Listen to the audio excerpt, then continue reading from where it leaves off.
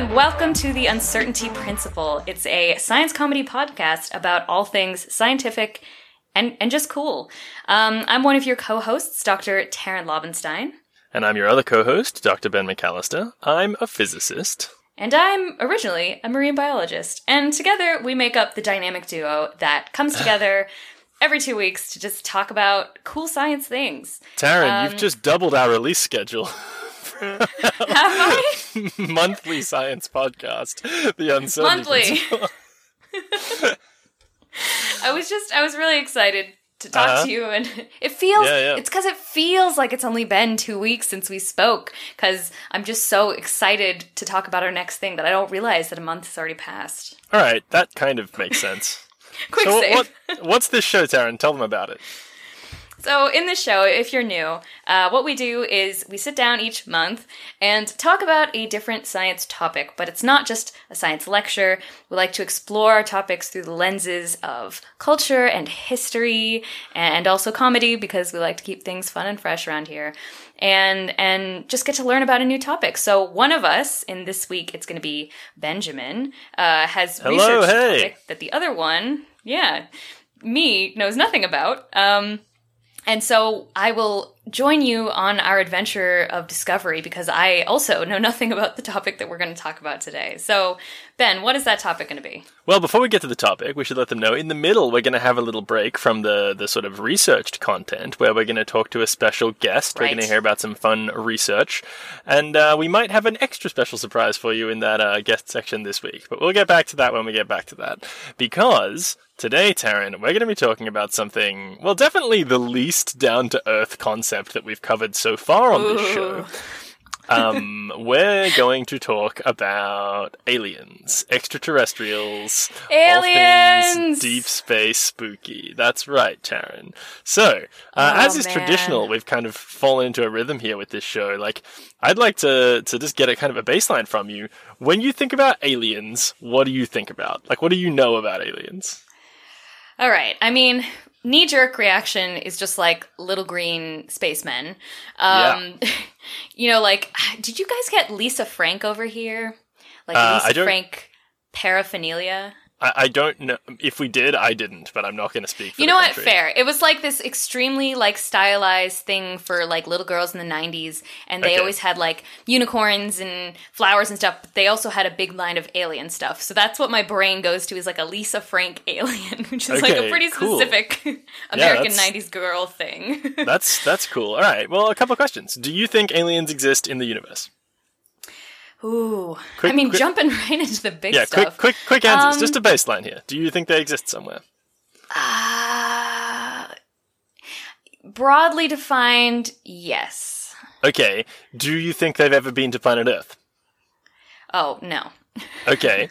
Well, fair enough. I mean, those are common thoughts. I mean, the universe is very, very, very, very big. We know this now. Our galaxy is one of millions of billions of galaxies, and it's just like, you know, many people think it's patently absurd to suggest that there isn't other life somewhere. As you said, broadly defined, you know, there's different ways you can think about that. Either the life is intelligent, like it's human-type life, or it's, you know, maybe just like something microbial, like or maybe even, you know, somewhere in between, like an animal of some kind, something similar to, you know, the stuff that... little amoeba floating around. That could be. That doesn't sound outrageous. Yeah, it could also be like something akin to one of the animals that we know about here on Earth, right? Like something like that. Yeah, but anyway, those are some of the common questions that humans like to think about. In fact, there is this really fun quote from Arthur C. Clarke, who's a science fiction writer, who famously said that there are two equally terrifying possibilities. Either we are alone in the universe, or we are not. And I think that really just encapsulates a lot of the different thinking about this topic, because as I said, we know the universe is just so ludicrously large. The idea that there's no other life in it is kind of terrifying. That we're just like on this little rock, hurtling through space, and there's just endless nothingness surrounding us. Also, utterly terrifying is the possibility that we're not, and there's actually other intelligent, or maybe not intelligent, species out there in the universe. this kind of stuff it's fun to think about, right? Like it really captures the imagination, the idea of like trying to conceptualize. And if you're asking these kinds of questions, you're interested in these questions, you are definitely not alone. I mean, people have been wondering about the existence of beings on other planets for a very, very long time.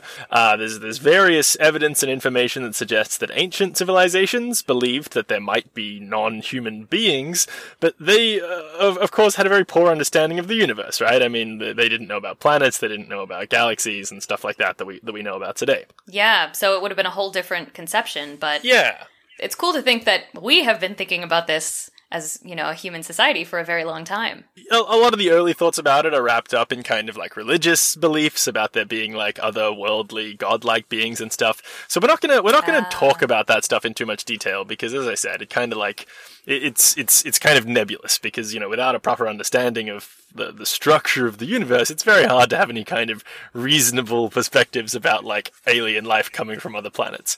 But this interest in alien life got more scientific. Yeah, you could broadly speaking say it got more scientific towards like the late 19th century, so like the late 1800s. Okay. With increased advances in astronomy and understanding of like that we were one planet and there were other nearby planets and there was like a star that we orbited and then that star. Oh wait, yes, yeah. That's like my boy Copernicus, right? He was like heliocentrism, baby. That's it. Yeah. That's the future. yeah. So that's right. Around that, people were getting a more advanced understanding of the cosmos, and so they could start to say, like, okay, well, we're a planet, there are other planets, maybe there's aliens on these other planets, and start to think about it in a little bit more detail. So there were various ideas about, like, how to try and discover or communicate with aliens that started to be developed in sort of the 19th century. And there were a few. Well, there's one thing that was sort of common to some of these ideas that I do want to talk about, which was this idea of, like, if you were going to try and communicate with an alien, Taryn, like an alien life form of some kind, how do you think you might go about doing that? Well, I'd probably use my very human-centric worldview and just, like, I don't know, try and send them a radio or, I don't know, Morse code, but then they're all human-based, so, like, would they even understand that? The idea of radio waves is a pretty good one, but, like, even more granular. Like, let's say you've established radio contact with this alien. Ooh, right? Okay. Like, you're talking to an alien, or you've got a radio. Like, what are you going to send to them that they're going to interact with? This is like trying to create one of those time capsules, right? From when you're like a kid in school and you're like, things about me. My favorite color is blue and I play the clarinet. Like, yeah, I mean even more granular than that. Like, how are you going to communicate any of those ideas, right? Like, you're sending radio waves, the alien's receiving those radio waves. You can send like whatever you want on these radio waves. How do you encode a message that says, like, hi, I'm Taryn, I like the color blue, right? Oh, well, I mean, English is probably not a great method because it's just one language of many. Yeah, well, hey, if you're stumped, then... I don't know, man. The common language. Hey, well, if you're stumped, then that's very human of you, because, yeah, broadly speaking, this is a difficult problem. But, the point I wanted to get to was, as early as the 19th century, there was an idea emerging that a way to communicate with a different species might be to use the real universal language of mathematics. Because maths... I mean, Taryn, you So you didn't believe in high school it was going to be useful. I mean, you did, but not everyone did. And now, talking to aliens, math is the way, apparently. Yeah, that's right. Well, I mean, if you think about it, right? Like, as you said, like, English is one language of human beings here on Earth. It's not a sensible way. You talked about the idea of using music. That's not actually a terrible idea, but, aliens might not have ears. They might not experience sound waves in the same way as we do. They might listen to a whole different spectrum of frequencies, the sounds that they can possibly interpret. So, but... if they're an alien civilization and they're talking to you via a radio, they will certainly have a concept of maths. You just couldn't develop radio technology without some kind of concept of mathematics. And they wouldn't call their number 1, 1, or their number 2, 2, but they would certainly have a version of 1 and 2. They wouldn't know that we call the ratio of the diameter of a circle to its circumference a value called pi, but they would certainly know what pi was, even if they called it a different name. This is getting into more than what I currently know about how radio waves work, but I trust you. I trust you that you have to understand invent those concepts in order to make one that would work. It's and not receive so messages. much. It's not so much specifically about the concept of how a radio works. It's just like you're not going to develop a radio without science, and you're not doing science without maths. So ultimately, if you're a spacefaring or even just like intelligent civilization, you're going to have some concept of mathematics. So one idea that was proposed in the 19th century to contact aliens, and this is like both like amazingly advanced in terms of what it's thinking about doing in terms of using maths, and also just like hilariously primitive, was some people were like, what if we carve a giant Pythagorean triangle in the Siberian tundra, and we just hope that like aliens will see it and realize that there must be an intelligent species on this planet? Because, you know, again, like aliens, they wouldn't know who Pythagoras was, but they would certainly be familiar with the idea that whatever they conceive of as a right angle triangle obeys the Pythagorean theorem of the ratio of the sides of a triangle to each other, right? I love this. The this math is like is... Tom Hanks in that movie with Wilson. What's that movie called? Castaway? I thought you were Castaway? going to say it was more like Tom Hanks in The Terminal, where he's learning how to speak English by watching Friends. Tom Hanks can apply to every situation, is what I'm saying. Yeah, No, I was going to say it's like Castaway meets geometry. Like, what a weird combo, but like also Maybe kind of it's- brilliant. Maybe it's like that movie Arrival, which was all about trying to develop a language that could be used to talk to aliens. But a great movie, Ooh, by I the didn't way. see that one. Thoroughly recommend. It's only from a couple of years ago. So this idea that like aliens, you could communicate, whether or not you can communicate a complex concept to an alien by showing it a Pythagorean triangle, you could certainly show it a right-angled triangle with the ratio of the, you know, blah, blah, blah, blah, blah. If you don't know what the Pythagorean theorem is, don't worry. Just understand that it is like a fundamental mathematical theorem that relates the lengths of sides of triangles to one another. And so like, Yeah, if a you squared could- plus b squared equals c squared. Is that right? That's right. And so, you know, say Yeah. you could show an alien that you understood that. An alien would have a different word for triangle, it would have a different word for the equation, but it would certainly know what that equation was. Because it's a fundamental universal truth that transcends language and culture. So, you know, that might be the way that you might go about, like, communicating, at least, like, opening a dialogue, like a base level, like convincing an alien Triangle, that- triangle, square, circle. That's right. Okay, so moving along from the Siberian tundra Pythagorean triangle, famous scientist Nikola Tesla, he repeatedly Tesla! proposed. Yeah. Oh, he was really cool. We're not going to have time to talk about him, but like, what a cool guy. Go look him up. Maybe we'll do a Tesla special one day, because he was a very cool guy. That could be fun. So Yeah. Tesla, like, repeatedly proposed in the late 1800s that some of his devices, like his Tesla coils, could be used to pick up alien radio signals. And he may have been right if the signals were really, really powerful. Like, it may have been theoretically possible. So he was at least, like, already thinking in the late 1800s about using radio waves to try and talk to species or beings from different planets. You may have heard this famous story from the 1800s also, where an astronomer called Giovanni Schiaparelli insisted that through his telescope he could see an intricate, detailed system of canals on the planet Mars that were indicative of an alien civilization being present yeah. there. Yeah. I vaguely remember that. That ended up being just a problem with his telescope, and not true. But, you know. Rough. How rough on him to be Yeah. like, oh, it was just a smudge. Like, I know I said I got a picture of the Loch Ness Monster, but it was just like some spaghetti on my camera screen. Just a little bit of Rough. spaghetti on the lens. Yeah. You know, that common problem where you have spaghetti all over your camera. Yeah. Accelerating a little bit into the 1900s. So maybe you're familiar with this to some extent or another. This concept of like, well, you've surely heard the term UFO, right? Unidentified flying object. This idea we love of those like in the States. People are Yeah. seeing them all the time. It's in the news. Well, yeah, I mean, that's right. You certainly do love them in the States. That's what I was getting to. So, like, in the 1900s, this idea really took hold in the cultural and pop cultural zeitgeist. And I'm going to be talking a lot about the US here, just because, one, it seems to be the place where this took the most hold, and two, it's where a lot of the, you know, congratulations on your cultural hegemony, United States, because you really do Got 'em. dominate the global conversation on things like this. But in the 1900s, America at least, and broadly speaking the world, got really interested in this idea that there were unidentified flying objects which were alien spacecraft that were visiting Earth all the time. It started to really ramp up around like the 30s, 40s, 50s. Like it was in pop culture, it was in like fiction. You may remember the H.G. Wells story War of the Worlds. which Oh was yeah, about and people this like idea. thought it was real when it was on the radio, and they like Yeah. panicked. That's right. So there was this story called War of the Worlds, which was just like a short story or like a novella that was like a published book. And then in 1938, they did a radio play version of it, which was just like Orson Welles, famous actor, like reading out like a sort of fictionalized radio.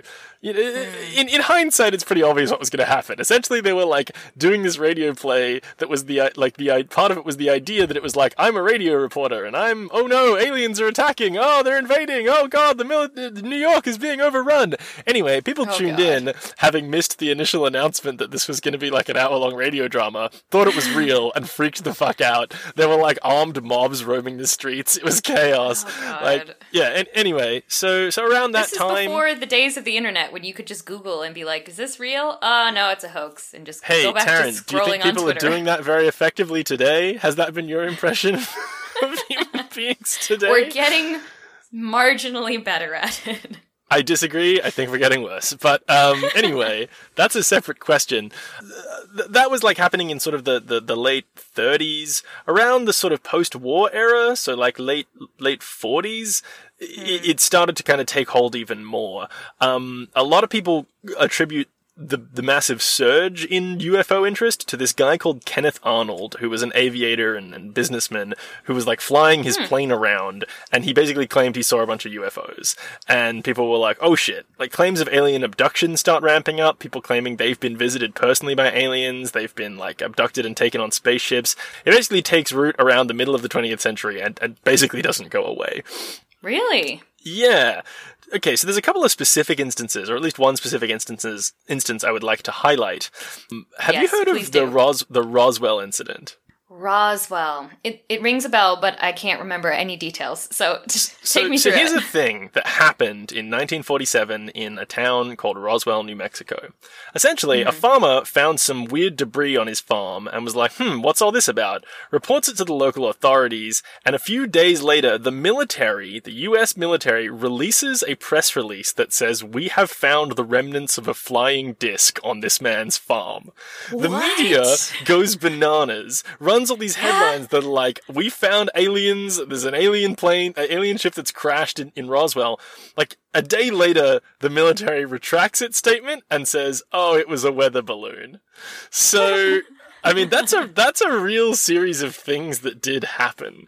And it began this whole, like, era of UFO conspiracy theories. This is where it went from being like, oh, cool, there's UFOs, to people being like, the government knows about these UFOs and they're hiding them from us. Now, if you ask me, probably what happened there is there was an experimental, like, military plane being flown around. It crashed. The military who found it initially didn't know that it was that. And they were like, oh, there's this weird spacecraft, and then someone much higher up showed up in a black helicopter and said, hey, how about you shut up about that? And then they released the like, oh no, it's a weather balloon thing. But anyway, who knows what happened there? Certainly, people were very interested in this stuff. And I will say, by the way, it wasn't just people. Various world governments were also getting interested in UFOs around this time. In the 1950s, the US military, again, I'm talking a lot about the US here, but extrapolate this to the world, had a program called Project Blue Book, a real government program, that was meant to be investigating UFOs. Now, I guess it makes sense if Yeah. they're really worried about it. yeah, I mean, exactly. And, you can also say, and, if you're going to be a rational skeptic about this and not buy into conspiracy theories, you would say, well, it was kind of post-World War II, Cold War ramping up, threats of potential weird craft, maybe from your technologically advanced enemies entering your airspace. So if you look at what a UFO is, right? Like, a UFO doesn't say it's an alien vessel. It says it's an unidentified flying object. It's very clearly non-alien. So the US government investigating UFOs is not necessarily investigating aliens. It's investigating anything that's flying around in their Anything that airspace flies. that they don't know what it is, right? So Suspicious not saying bird. it's not aliens, but also not saying that it is definitely aliens, right? Just saying we're looking for stuff. So that's kind of like, broadly speaking, a history of humans' interest in potential alien stuff. Okay. How about... Does that overlap at all with Area 51? I feel like that's another place in the States that people are like, when you think about UFOs, you think about Area 51. Yeah, I kind of skipped over Area 51 for the sake of time, but I will very quickly just run through it. So, there is a real US government research facility that has been going by the common name Area 51 for, I think, about 3 decades now. I think it was sort of like the late 90s when this idea of Area 51 came to the public's attention. But it is a real military base. I don't think the government actually calls it Area 51. And essentially it's a top secret base, and it has long been thought of as the sort of home of all of the government's alien cover-up shit. So all that stuff I was saying about how, like, people started believing that the government knew about UFOs and was hiding it, everyone seems to think that that's happening at Area 51. And that, like, the Roswell craft is at Area 51. And, yeah, go on. Wasn't there, like, a Facebook event where people were going to raid Area 51 a couple of years ago? Didn't that happen? Yeah. Absolutely, that was a real thing that happened. It started as a dumb joke, and then it didn't happen in that they raided it. It just, like, yeah, someone made a dumb joke on Facebook about, like, let's raid Area 51, and it got hugely viral. And if you want to hear about that, go listen to Reply All, because this show is not about fun internet phenomena, and it is about aliens. So, all right, Taryn, let's talk about what aliens might look like if they do exist. Ooh. So, obviously, we don't know, right? I mean, like, it's tempting to say, oh, they're going to be humanoid, right? Little green men, that's a common one. This idea of them being, like, bipedal things that vaguely look like people, but are maybe a different kind of slight shape or color or size or something like that, right? Yeah. So, maybe aliens are like that, but there's also no real reason to think that they would be like that. No. We just like ourselves a lot, and we like to think that everything else in the universe would look a lot like us. Yeah, I mean, that's certainly true. And so, like, you know, if you look in science fiction is rife with, like, all kinds of, like, crazy alien stuff. This idea that, like, okay, forget about them being bipedal things that walk around. Maybe these aliens don't have physical, solid bodies. Like, maybe these aliens are like gas clouds, like galaxy-spanning clouds of gas that float around and have consciousness, right? Like, if you wanted to get really completely out there. Yeah. So all this to say, like, there's a lot of different thoughts about, like, what aliens could be like, and ultimately anyone who's telling you what aliens could be like is speculating.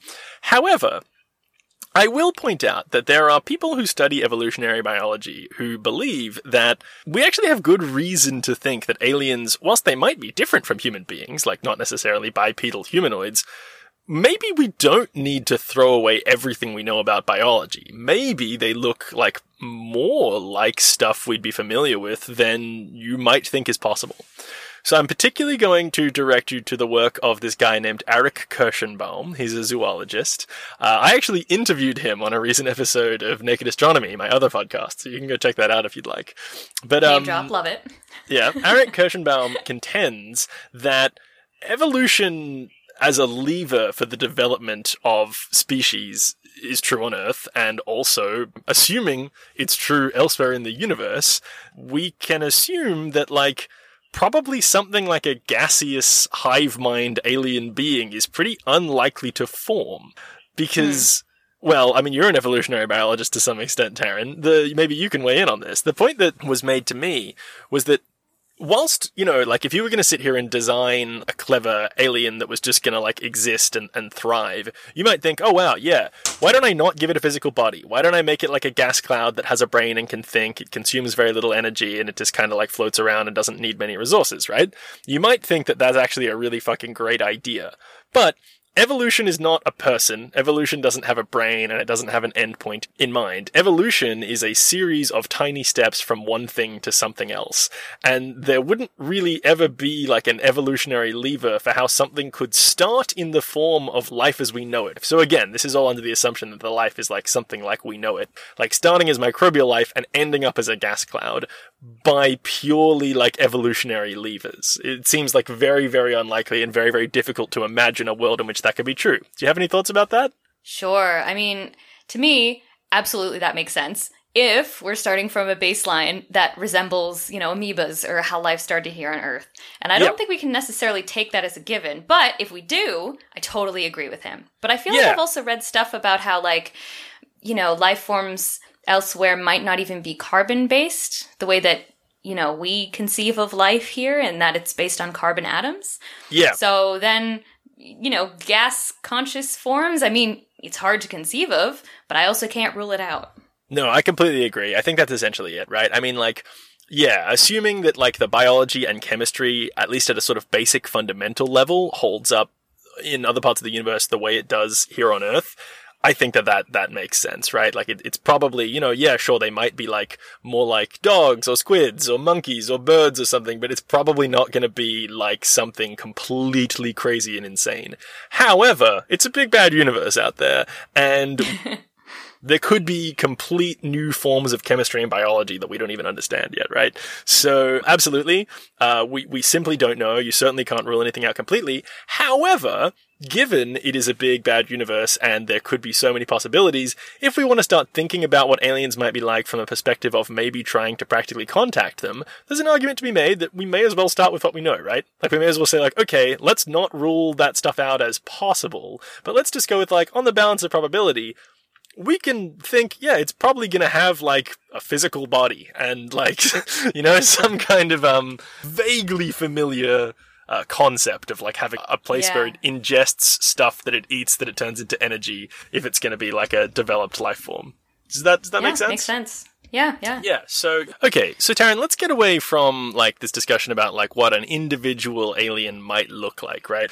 Let's talk about a bird's eye view of an alien society, right? Because, of course, again, there's a difference here, right? Like, this is getting fun. yeah, because, like, here, where we're talking about what an individual alien looks like, that doesn't necessarily say anything about whether they're, like, intelligent and have cities and spaceships and radios and stuff. But let's talk about, like, imagining that they do, imagining that there's an alien civilization out there somewhere. How can we think about these alien civilizations? Well, one of the most popular ways to do it was proposed by Soviet astronomer Nikolai Kardashev in 1964. And Kardashev came up with what has become known as the Kardashev scale to describe civilizations. So again, this is like zooming out and taking a bird's eye view of what a civilization might be like based on how much energy that civilization could consume. Now, obviously, energy. How much you're talking energy about energy in the form of food, or like in the form of like gas I put in my car?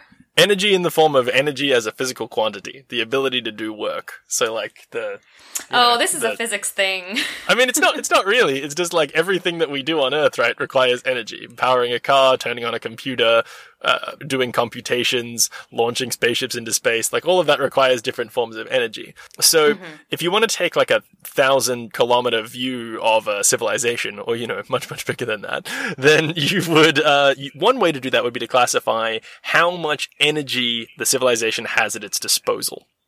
Because when we're talking about, like, alien civilizations on very grand scales, we're talking about, doing stuff like colonizing multiple planets, like moving between galaxies. All of that stuff takes an inordinate amount of energy, and so we need to think about things just in terms of raw energy. If I could extend the metaphor, then we know that, like, ants, they, like, carry, food and have these complex, like, underground things, and there's, like, a queen, because I've seen the movie Ants and A Bug's Life, so I have a vague understanding of how ants work.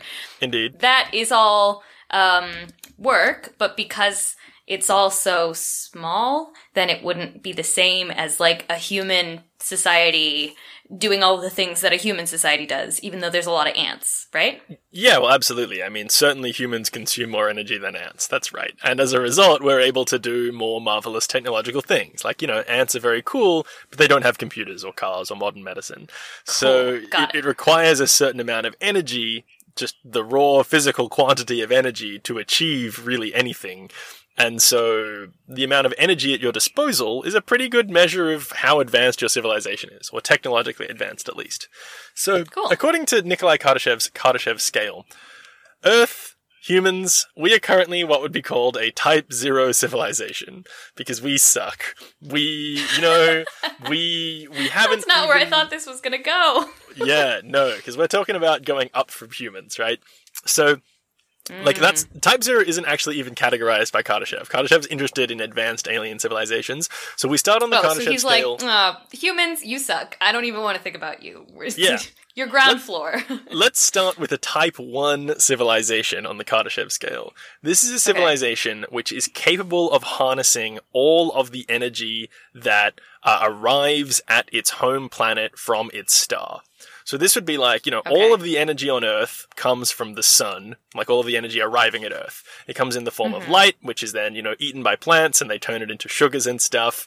And, or it's just heat. The various different forms of energy come to Earth from the sun. Creates wind, and then we try and make wind farms. Sure, yeah. All of the energy that is bombarding Earth is coming from the sun. And, a little bit from other parts of space. But, broadly speaking, it comes from the sun.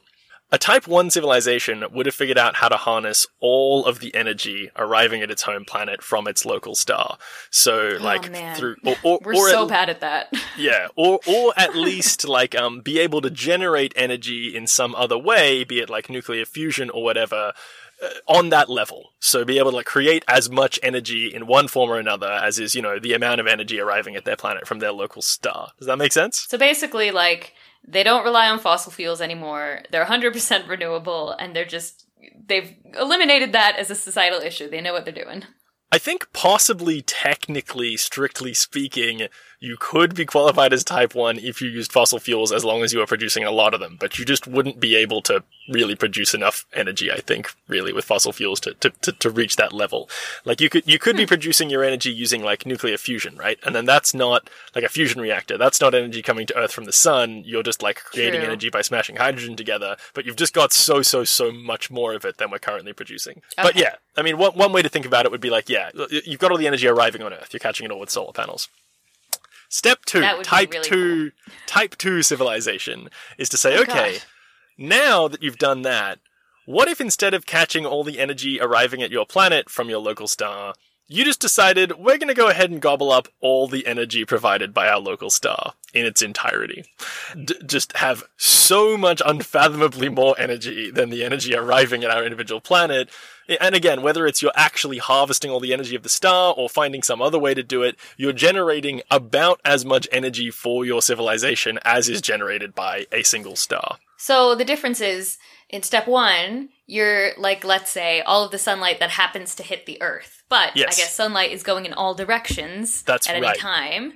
So it's about not just catching the stuff that happens to hit your planet, but all of the rest of it somehow too. That's right. Proactively going to the star and saying, your energy is for me now, thank you very much. And I'm using that energy to build my, many different planet civilization, where, now my species is all spread out across the galaxy because we're harnessing all of the energy from this star in order to achieve that goal. But I will say 2 things. When you said, gather that energy somehow, one of the ways that people talk about gathering that energy is to build what's called a Dyson sphere, which is essentially a shell that goes around the star that just harnesses all of the energy that radiates away from the star. Kind of you could think about it like a giant solar panel that just encompasses the sun and harnesses all of its energy. Whoa. Yeah, so this is a theorized, what they call alien megastructure. It comes up when you start thinking about let's say we can get all the energy on Earth. Yeah, I mean, if you're already harnessing all the energy on Earth and your civilization is growing in such a rate that you need more energy, the obvious next step is to go and get the rest of the energy from the sun, because that's how the universe makes energy, is by smashing shit together and forming a sun. So you may as well just go get that free energy out of the universe. Now, another thing that you could do when you're asking what do you do with that energy? Okay, well, you've got your Dyson sphere, you're harnessing all of the energy of your local star. What if you build a computer that goes around that star and uses all of that energy to do incredibly advanced calculations and computations? Now you've developed what's called a Matryoshka brain, which is another sort of science fiction, science fact theorized concept that seems again, just kind of a natural, logical progression of what an extremely advanced civilization would do. And the reason that it's interesting, I mean, to spoil it, the reason that it's interesting to think about this stuff is because by starting to theorize, okay, let's just say, what the natural next steps in, this civilization's evolution are, it gives us clues as to what kind of things we might go looking for in space as evidence of aliens, right?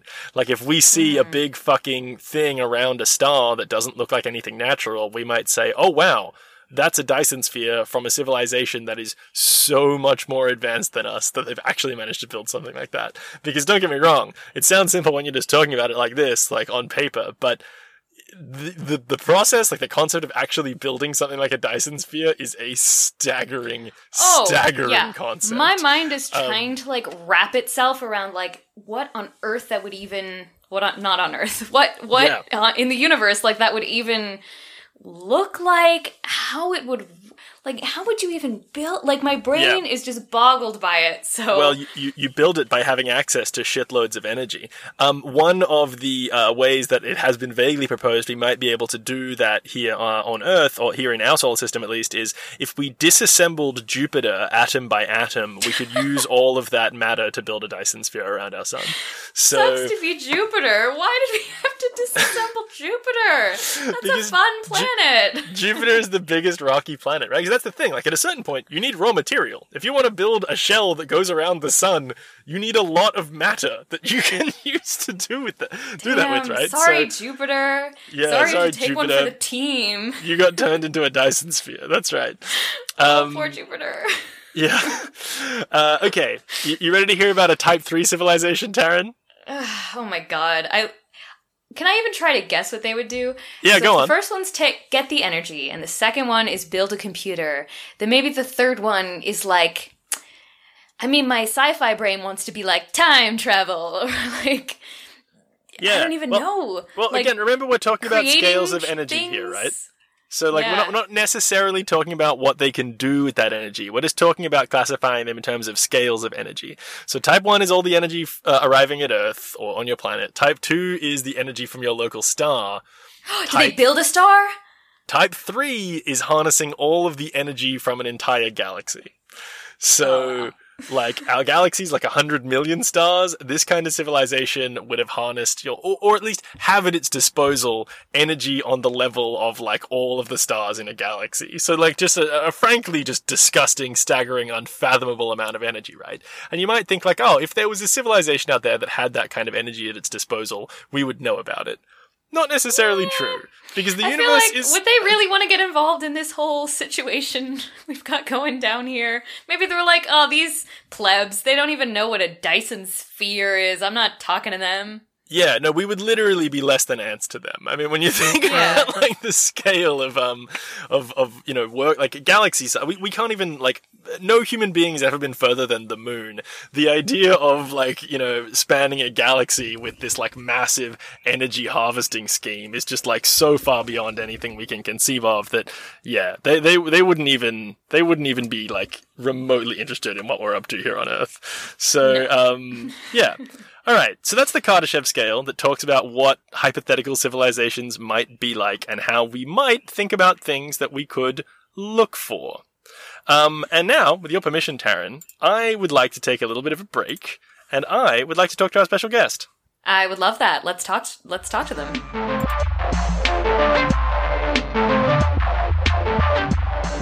Okay, cool. We are here, or I am here, in West Australia with our special guest researcher this week.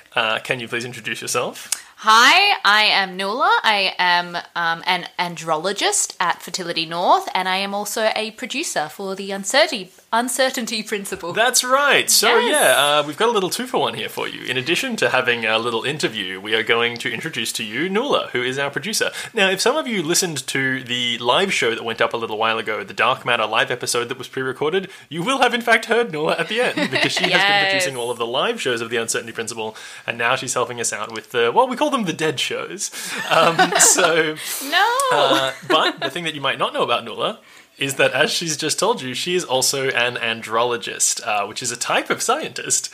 And I think... I did not know that was your official... Tell us what an andrologist is. Yeah, your official title. That's so cool. Yep, that is it. So, in layman's terms, I work with sperm. Mm-hmm. I'm a spermy scientist. Ooh, she's Okay. a spermy scientist. I work at a fertility clinic, and I work in the side of the lab that it deals with the semen sperm, preparing it for treatment and also doing the diagnostic analyses of it. Yeah, very cool. Yeah. So you work in, like, preparing the semen for, like, IVF treatments and stuff, right? But you also did some research into this field at some point. Can you tell us a little bit about that? Yes, last year, as part of my honours, I did a research project which was comparing 2 different techniques for preparing semen for use in treatment. So that I was comparing the current sort of gold standard with this new fancy device that's just come out on the market. Okay, so can you walk us through like an IVF process, how it works? Yeah, like, you yeah. get some 'Cause semen. when you say you're preparing it, like, what are you doing? So, in vivo, during normal sexual intercourse, what happens is when the semen is squirted into the female. There's got to be a more technical could have term put for that that. Nola's a scientist about this, and that's how she decided to describe it. Okay, fair enough. Fair enough. Ejaculated into the female. Okay, Yeah, let's get okay. technical then.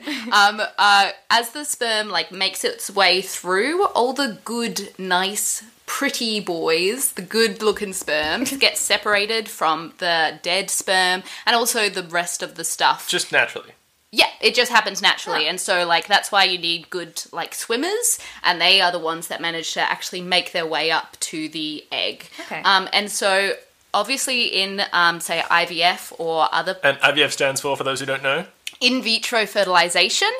And that just means instead of having sex, you take the semen and you like put it in the egg in a dish. Yeah, which is what a form of fertility treatment. There are other types, such as intrauterine injection or IUI, which is less invasive. We just take the sperm, process it, and it gets injected straight into the uterus at the time of ovulation. So there are a couple of different types of treatment. Right, but when those are happening, it's different from in where the sperm are being filtered naturally, right? Yeah, so we have to try and replicate that natural process in a lab. And the way that's currently done is called density gradient centrifugation, where you layer media of different densities, and then you put the semen on top, and then you centrifuge it, and only the good, healthy sperm are able to make their way through to the bottom. So it sort of acts like a sieve. Right. Like an obstacle to course. collect that good healthy sperm. That's how I like to think of it. Yeah. Which is actually how they describe the female reproductive tract. There's all Really? these anatomical obstacles that only the tip top can make it through. Okay, cool. So, all right, so good sperm will make it through these layers, and then you've got them, and now you're like, cool, these are the good sperm, because to do your fertility treatments, whatever they may be, you only want to use the good sperm. Yes, Okay. yes. You really need to separate it out. Yeah, and so using those gradients is currently how it's done. This new device is called microfluidic sperm sorting. Okay. And the way that works is it's a single-use device where really easy to use. You just load the sperm into a bottom chamber, and then there's separated from the upper chamber with a sort of filter. And then in the upper chamber, you put some media, and only the good sperm is able to swim up to the upper chamber. Right, so you don't have to centrifuge it or anything. Yeah, You just... yeah, which is actually part of the reason it's promising is because centrifuging the sperm can damage it and it causes DNA damage, and so it's Right. not ideal. So they're looking for Like different better ways to ways. do it that don't need centrifugation. So actually, for people who aren't as familiar with labs as we are, centrifuging is It's when you spin it around really, really fast. That's right. Yeah. It's like that the Gravitron ride that you might go on at an amusement park. It is exactly like that. And it presses But you for up against sperm. the sides, and you're like, it's that for sperm. Yes, that's it. And so, So you create like an artificial pressure pushing them through the layers, and only the healthy ones can make it through. yes. Oh gosh, that was such a physicist's take. That's my job. Okay, all right. So you researched the difference between these two methods, using the centrifuge and using this new piece of equipment. What did you find? So, I found some things that were significant. So the MSS device was better at getting more motile sperm. So the sperm had a higher percentage that were swimming around. And also got a higher concentration of motile sperm. And is that just because the centrifuge method was killing some of those motile sperm? Well, you can't really know exactly what's happening there. You could theorize that, or more could just be getting caught through. Whereas that's so it's called a microfluidic sperm sorter because it's really thin small. layer. Yeah. So specifically, I was looking at something called the acrosome reaction, which is something the sperm has to undergo to penetrate the acrosome, which is the protective layer around the egg. And I was seeing if the new device impacted this reaction at all, the sperm's ability to undergo the reaction. So really, it was looking at if it affects the sperm's fertilization ability at all. And with that, so I had to artificially induce this reaction and see which sperm were able to undergo it. And there was a trend that the MSS sperm was slightly worse at it. Oh, wow. Slightly less, that affected it, but it didn't reach significance, which is, you know, not unexpected in smaller sample size in a year-long project. So Okay, so some early indications that maybe it's not as good, but nothing super conclusive. yeah. Okay. So cool. That's very interesting research, and you still do it as a job, which is very cool. Now, for the listeners, part of the reason that we wanted to get Nuala in here is not just because her research is kind of hilarious, but amazing. also because if you listen to the Dark Matter episode, you'll know that we sometimes play fun little games that Nuala produces for us. So I thought we're going to start doing that again on the show. We're probably going to do that not every episode, but from time to time towards the back end of the show. But given we've got Nuala right here in the middle of the show for you, Nuala, do you have a fun little science quiz game you can play for us as a kind of teaser, a taster for the audience of what they might receive in future weeks? Yes, I do, in fact. Fucking fantastic. So today we are going to play Celebrity Heads. Okay. Except with What? scientists, famous Should we scientists. celebrity heads? What is celebrity We got a jokester heads? here. That's me. I'm the jokester. Celebrity heads, Taryn. Celebrity heads with scientists. What Do you is not know this celebrity game? heads? No, I don't know that game. Oh god, this might be Oh. like a culture shock thing. This Oh, might be like an yeah. America-Australia thing. So, usually when you actually have people in person to play Celebrity Heads, what happens is you write down on a piece of paper a celebrity and you give it to the person, they stick it on their forehead, give it a lick and stick it on their forehead, and they have to ask you questions to try and discern who that celebrity is. Okay, I've seen that in like Except movies we're going and to stuff. do it with scientists, so Yeah. how fun. Oh, I love it. All right, let's Wow, go. Yeah, now- I thought that was a universal, international thing. I think but- it is. I just don't think we call it that. Yeah. So originally I had one for each of you. Okay. And I was just gonna get you started and I Yeah, know yeah. who you have. But for time, I'm thinking you're on the same Yeah, team. okay. We're trying to guess it. Yeah, Okay. you're How many- trying to get how many it. questions and do you, we get? Um, Maybe 3 each?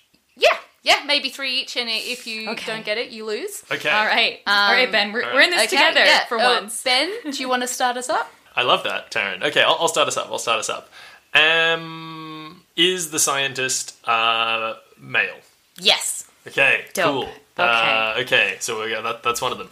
And it's only yes/no questions we have to ask, right? Yeah. Okay. Is the scientist currently alive? No. Okay, all right. That means it's over to you, Taryn. You get to go. Oh, okay.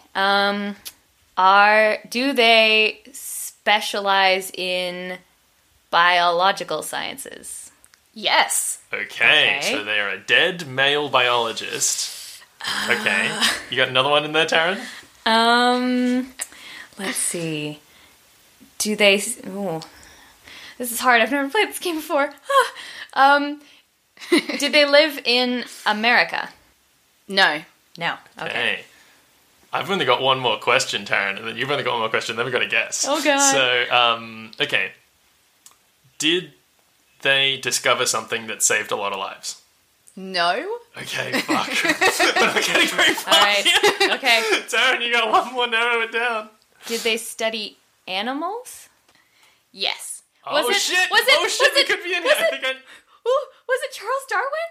Yes. Yes! I thought it was going to be... It Oh, was- fuck. yes! Oh, my God. Way to pull it out at the end there, Yeah. Taryn. Jesus. Well, I was I mean, like, she- we're fucked. With you the know? biological sciences, like Yeah, that yeah, really yeah. got Wow, you there. That was, yeah. that was huge. That's just my pet Congratulations. subject. Jesus. Yeah. That was... My heart is racing. Yeah, I didn't. I thought we I were am gonna thrilled with us, and I'm very- embarrassingly lose that one. Yeah, I know, and then you pulled it out at the last minute. Well, hey, thank you so much for taking the time, Nuala, to chat to Thank us you, about Nuala. your sperm science, and also tell us, play a fun game with us. We'll definitely have you back towards the end of future episodes to play fun quiz games similar to that one. Oh, I So, can't I really wait. enjoyed Yes, it. yes, excited to come back. Fantastic. Right. Okay. I'll start thinking up some more celebrities for you. Science good. celebrities. So, all this talk about energy and building technology is really interesting to me, but where my brain is going is like, okay, so they can like build a Dyson sphere, but like, what is their interpersonal, system? Like, have they eliminated inequality? Like, what is the society structured like as a person or a thing, an alien inside that society? Like, do we think in order to create a Dyson sphere or whatever the next step after that is, the brain, would they also have to be advanced interpersonally. Do you know what I mean? One of the things that's fun to think about with this stuff is, like, would they even necessarily be organic life? I mean, I didn't want to get into this for the sake of time, but, like, they may be like an AI, like a full-blown artificial intelligence species that is just, like, no longer even anything like a social structure that we understand. But yeah, I mean, you'd think that in order for them to be that advanced, that they would have had to, like, become some kind of sci-fi techtopia, right? Well, yeah, but, like, you know, as a person who is not a technology file or whatever the word is, like, I want to know, like, you know, how is this society structured? Do you have a job? Like, is capitalism a thing? Probably not. Yeah, I don't know. Well, how is that structured? Yeah, no, it's definitely interesting, but it's like we can't even begin to speculate. But yes, I mean, broadly speaking, when you look in science fiction at what it predicts places like this look like, yeah, they typically don't have jobs, per se. There's something we can't even really conceive of. Yeah. Let's move on. All right, Taryn. So we've thought about what some aliens might be like. We've heard about our history of interest in aliens. Let's talk about efforts to try and detect aliens. How do you feel about that? Okay. I feel very excited about it.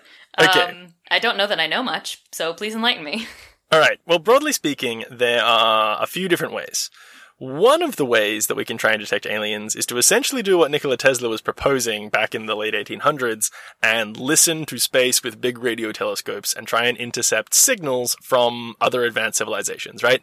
I mean, Earth is constantly blasting radio waves out into space all the time, just from, like, our cellular network and stuff. You know, it's not unreasonable to think that other alien species might also be blasting radio waves out into space, and by building big radio telescopes, dishes that try and detect radio waves coming from space, we might be able to catch some alien signals. Does that make sense? Yeah. Like, we're just tuned into, like, Aliens 105.9, and we're just yeah, that's right. waiting for something to come radio, through. alien radio, baby. That's right.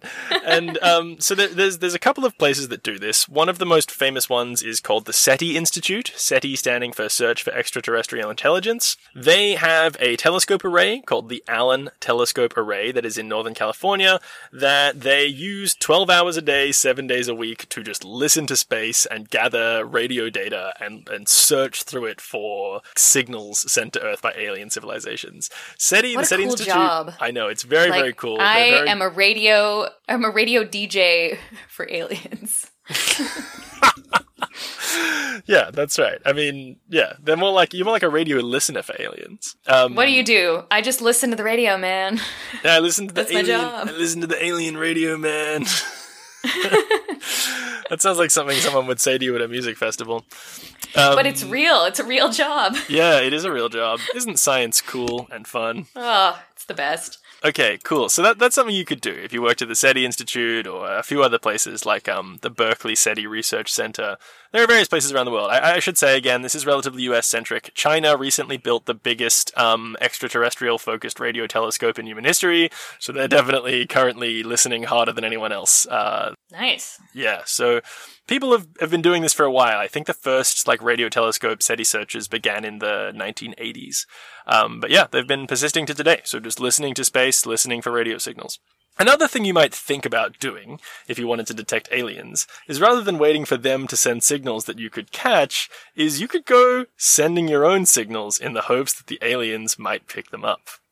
And if you were going to do that, then you would be looking at something like the Arecibo message, which is a thing that happened in 1974, where we sent a radio signal into space explicitly with the objective of being detected by aliens so that they could try and get back in touch with us. Okay. But also, I mean, the thing that must be said about the Arecibo message is, remember before when we were talking about, how do you contact aliens? I think, it was mostly, because, it's very, very hard, and I the people who designed it, it was, Carl Sagan and Frank Drake. Oh, so, total idiots, amateurs. Yeah, even they said at the time, look, this isn't a real serious attempt to contact aliens. Here, it's more to inspire people to think about this kind of stuff, and also as a demonstration of our achievement, that we're able to send this message that we're pretty sure is going to reach distant galaxies. So essentially, it was encoded in this radio wave were the numbers 1 to 10. the atomic numbers relating to the elements hydrogen, carbon, nitrogen, oxygen, and phosphorus, which make up DNA, the chemical formulas for DNA, various other stuff, including like a graphical picture of the solar system, indicating where Earth was, like the specific planet that Earth, where the signal was coming from, and like the dimensions of an average man. So there's like a lot of thought that goes into how something like this is constructed. But of course, even that, right, relies on the fact that they're going to pick up this message, they're going to like decode whatever code they use to encode all that information. So it's it's Yeah, very. how do you radio transmit an image? Well, the same way that you do like a radio transmission of like a radio, you do frequency modulation, like FM radio. When you hear about FM radio, what that is it's like a signal that the frequency of the signal is jiggling around a little bit in such a way that your like radio is capable of interpreting as sounds.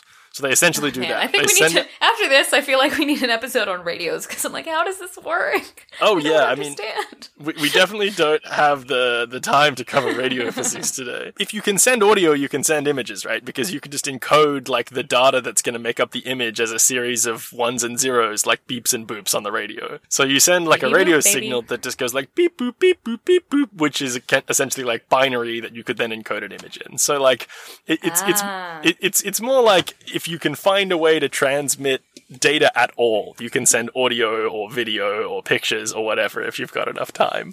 But they decided to use FM, frequency modulated radio, which is the same way that we send like radio waves out for car stereos to pick up. So, assuming the aliens were listening at the right time in the right place and that they happened to be looking for frequency modulated radio, they might have actually got this message. I really just love the idea of an alien, which again looks like a little green man in my head right now, just like cruising along on his little hover car, and he's scrolling through the FM stations, and then just gets to this random one that's just crazy sounding. It's like, well, yeah, he just tunes I must into be caught boop, between boop, stations. boop, Gotta boop, keep boop, boop, scrolling. boop, and then he's like, "Fuck, I gotta try and decode this shit." And then he's like, "It's a planet. It's it's all the way over here." I mean, yeah, And that's he puts it in the news, but no one believes him because they're like, "Come on, Carl. Everyone knows that humans aren't real." Come on, alien Carl. Yeah, that's right. Okay, so another thing you could do is, well, if you're going to send a message to aliens and you're already sending satellites far away from Earth, like the Voyager satellites and Pioneer satellites, you may as well strap some fucking plaques to them in the hope that the satellite just gets picked up by an alien ship one day and they'll just see this plaque that you've done. You can go look up the Voyager golden discs. Are you saying plaque? Plaque, yeah, a plaque. Plaque. Sorry, Yeah. I'm sorry. or a plaque if you're posh like me. A plaque. Yes, a plaque. Or a plaque if you're from Foxborough, Massachusetts. So you can go look up the Pioneer plaque and the Voyager golden discs if you're interested, because they are actual like physical structures that are currently bolted to the Voyager and Pioneer satellites that are blasting through space, and they contain similar stuff like pictures of human beings, information about like various atomic stuff that we know about to like convince the aliens that we know about shit, and also in the hope that they might. Well, it's not so much just to convince them we know stuff as it is like the hope that they might recognize it. Because again, assuming like, these aliens would be aware of atomic structures, they might like look at this diagram of a hydrogen atom and say, oh cool, that's a hydrogen atom, and then like that kind of gives us like a common basis to start talking. But of course, yeah, I mean, as we discussed. But I liked the thought that it's sort of like a cosmic dating profile, and you're like, I'm cool. Yeah. I know atomic profiles, man. Well, it's a little bit of both, right? You should get in contact. I mean, I guess, like, the aliens would be seeing this strapped to a fucking satellite, so they'd probably look at the satellite and be like, okay, they can build satellites. They seem to know what's up. Yeah. Or, Taryn, excitingly, the other thing you could do is we already touched on the idea of looking for fucking alien megastructures, baby! So now I want to talk about some more modern alien news, just very quickly here. Okay. So in 2015, there was this star that was called Tabby's star that was being observed by telescopes. And people started to notice, there's this weird periodic dimming pattern. The star's getting like brighter and dimmer in a really weird way that isn't consistent with other things that we've seen from other stars. Like, we know some stars do exhibit periodic dimming, but this one was exhibiting periodic dimming in a really weird pattern. And everyone was kind of like, what's that about? Some scientists are like, hey, maybe that periodic dimming is actually a series of satellites that are orbiting this star in like a giant swarm, and that's something that would be called a Dyson swarm, like a version of a Dyson sphere, but like made up of many discrete satellites rather than one continuous shell. And they were saying like the dimming data fits the idea that this is a distant star with a Dyson swarm around it. That has since been, like, you know, pretty heavily disagreed with. Like, other people have said, oh no, it actually looks like these other more mundane processes that we've seen around other stars in the past. But it is at least an indication that, like, this was a real scientific paper that proposed the idea that this dimming observed in this distant star was a result of satellites that an alien civilization was using to harness the energy around that star. So, like, it's a real, genuine way to think about looking for aliens. Whether that one is true or not, it's a thing that people definitely do. But couldn't, like, a moon passing over the star make it dim and then get brighter again? Like, yeah, what absolutely. makes that different? We know it's more about the pattern. Like, it's about how regular it is and how many periodic dimmings there are, right? So, like, yeah, if you were to look at our star from far away, as all of the planets passed in front of it, you would see it getting dimmer and brighter and dimmer and brighter. But, like, the regularity of that pattern and how many different things traverse in front of it can tell you about whether it looks like a planet or whether it looks like something else. Ah, okay. So it was like, this pattern could be consistent with the Dyson swarm, or it could be some other stuff. But, you know, that was an interesting thing. Other recent alien news. Did you hear about the discovery of phosphine on Venus in 2020? Ooh, I didn't. I was busy pandemicking, I assume. Yeah, no, fair enough. So, phosphine is a chemical compound that, as far as we know, is associated with biological processes. Like, we don't understand how phosphine, which again is just like a chemical, can be produced without some kind of organic life form. And that's not to say it can't, it's just to say with the chemistry we understand today, phosphine comes from organic processes. So it's long been thought of as a marker of life. And in 2020, some observations of the atmosphere around the planet Venus saw evidence of phosphine gas kicking around in the atmosphere, which got people very excited about the possibility of, like, some kind of life, like microbial life on Venus or something like that. Just in the backyard. I know. So that's like all over these galaxies. It's just over on Venus, baby. I know, right? And that's what's so cool about it. Like, that's like, you know, in the time scale of, like, learning about alien life, that's, like, hot off the presses news. That was 2020. Yeah, wow. So that stuff's being investigated, like, currently. It's being followed up on. Some people have disputed the detection of phosphine. Some people have said, oh, it is phosphine, but it's very unlikely that there's life. It's probably some new chemistry. But, you know, it also could be some kind of microbial life that we don't understand yet that exists in the atmosphere of Venus that's producing this phosphine gas. So that's a pretty cool Venus. thing. Huh. Now, I totally missed that. There's a couple of other recent alien things I want to talk about quickly before we wrap up here, Taryn, and this is really fucking cool. I've been sitting on this for a while. Ooh, I'm excited. Remember when we were talking about whether or not, like, UFOs have ever actually been to Earth before? If you spend a little bit of time on the internet, you'll see all kinds of things that claim to be, like, leaked UFO videos. Are you saying there's conspiracy theories on the internet, Benjamin? Shocking, I know. But in 2007, there were a few videos that started to be leaked on, like, forums, claiming to be like, these are videos from the US military showing weird spacecraft that rotate in space in strange ways, and they move around in ways that, like, our most advanced ships can't possibly do today, and they, you know, blah, blah, blah, blah, blah, all this kind of stuff. Yeah. It got a lot of media coverage in 2017, particularly these three videos, which, hold on to your hat for a minute. In 2017, the media started saying, hey, look at these videos that claim to be leaked UFO videos from the US military. The fucking bonkers bananas shit is in 2020, the US Navy confirmed that they are in fact real videos of UFOs taken by the US Navy. This is a real fucking thing. I think I remember this. Yeah. But it was during the pandemic. Huge news. So we were just like, whatever. Yeah, in April 2020, the Navy was like, yep, those three videos in particular, that are now called the Pentagon UFO videos, are real videos taken by the Navy of unexplained aerial phenomena. So they weren't acknowledging that they're aliens, but they were saying UAP, unexplained aerial phenomena. Oh, you. They weren't saying that they're aliens, but they were saying, yeah, these are real videos taken from our ships. And you can hear, like, in the videos, the pilots on these, like, Navy planes being like, what the fuck is that thing? Oh my god, it's going so fast. What the fuck? How did it just turn around like that? And, like, freaking out in the videos.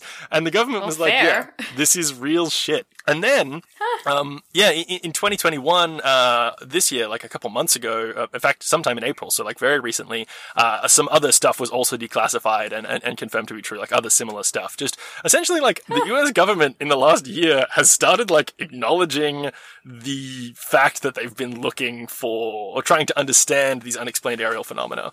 In fact, in 2020, they acknowledged publicly the existence of the Unidentified Aerial Phenomena Task Force, which is a program within the US Office of Naval Intelligence, which followed on from a program that ran from 2007 to 2012 called the Advanced Aerospace Threat Identification Program. So essentially, like, they've had these, like, semi-secret government programs for a while, where they've essentially said, like, yeah, we're investigating these things. These are real unexplained aerial phenomena. We're not saying they're aliens. They could be incursions from an advanced technological opponent or something.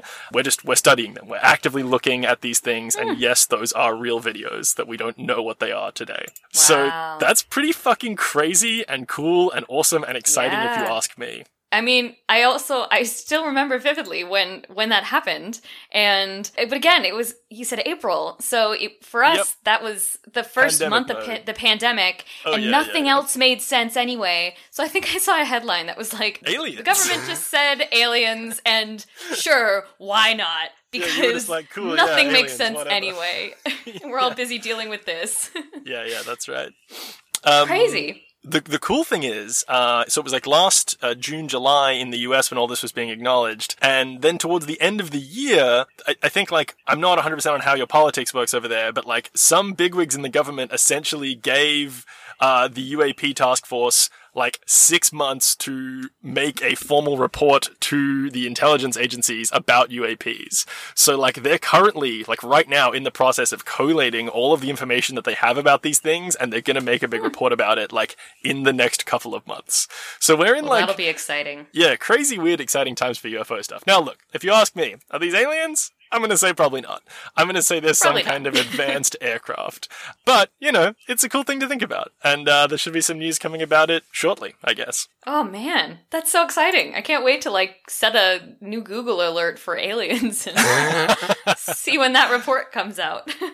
Well, Ben, that was so exciting for me to learn about. I went into this with, again, very little knowledge of aliens, and I now feel pretty confident that I could, like, have a pretty fun discussion at a party with somebody who's like, hey, you think aliens are real, man? And I'll be like, oh man, I got 45 minutes of content that says maybe it's complicated. I got science-backed shit to say about aliens to you, my man. Yeah, no, that's great. I mean, I love this stuff. I'm a big fucking nerd for it. I admittedly get too excited about this sometimes. And you know, I don't think you can be too excited about the possibility of aliens. I think that's fair enough. The limit does not exist. That's a Mean Girls joke. But hey, you gotta stay skeptical. All right, that's the main exactly thing. You gotta remember these things. They're probably not aliens, but it's fun to think about anyway. Hey, so thanks so much for listening. We hope you've had a fun time getting out of this world with us. Thank you to our special guest for coming on and talking about their very, very cool research. Yes, thank you. If you want to hear more from us, which hopefully you do, then you can follow us on all kinds of social media. We're on the Instagram at Curio Network, as well as Twitter at Curio Network. We also have a Twitter just for this show called @PrincipalCast. And you can also reach us individually. I'm at Science Taryn. And I'm at Dr. BT McAllister. You can also engage with us on Facebook at Curio Network. You know, if you want to help us out, go leave us a rating or a review wherever you're listening, or share and tell a friend. We know every podcast asks you to do that, but please actually do it. It would make my day. It would make Taryn's day, okay? Or just send one of us a message and tell us how much you like it. And if you've got topics you want to hear us cover, throw that shit in there as well. So, thanks again for listening. You're all the best. And until next time, stay uncertain. Stay uncertain. We did it! We did it!